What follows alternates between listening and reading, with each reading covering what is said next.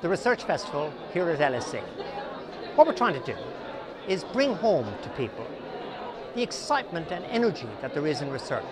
This can be done in the traditional way by producing in the social sciences monographs or carefully controlled, conditioned books.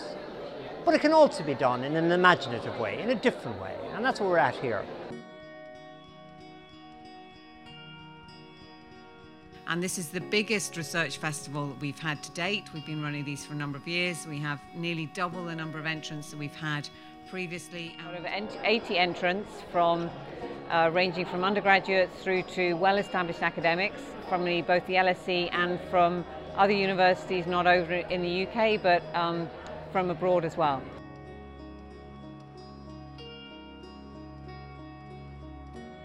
Photograph That Won is part of a series of photos that I did for the Configuring Light, Staging the Social program, which is a research program in the Department of Sociology. I think it's great that it's so global.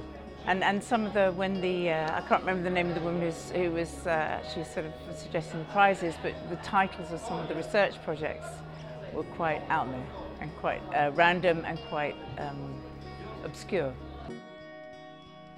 It's exuberant, it's exciting. The only thing I wish I had is more time to actually talk to exhibitors, but I had so much fun talking to people and I could relate to so much research here.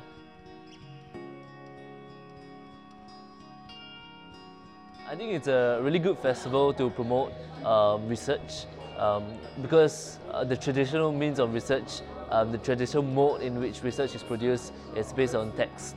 And when there are alternative mediums in which research can be displayed more efficiently and more effectively.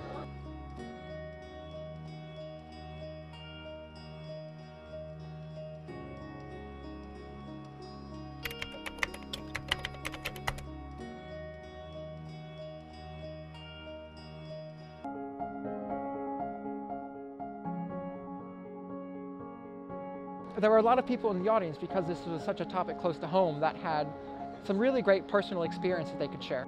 We had great contributions from the floor, particularly around gender and shame and talking about people's personal experiences of shame, and it's been great.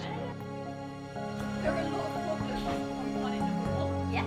There's the idea that, the planet that we're on now, we haven't treated very well, and therefore why are we going out to colonize other planets? In countries like Brazil, with a big inequality, I think the judiciary can't be impartial. George Osborne, the treasurer, calls you in and says, look, I've heard about this stuff, I saw this video. I'm about to close all the libraries because frankly they're a waste of time. People have their own libraries at home if they're any good at all and not deadbeats. What would you say in a sentence to persuade them to keep the libraries? I could say what I've said to you, they're valuable. I could say also that once they've gone, they'll never come back.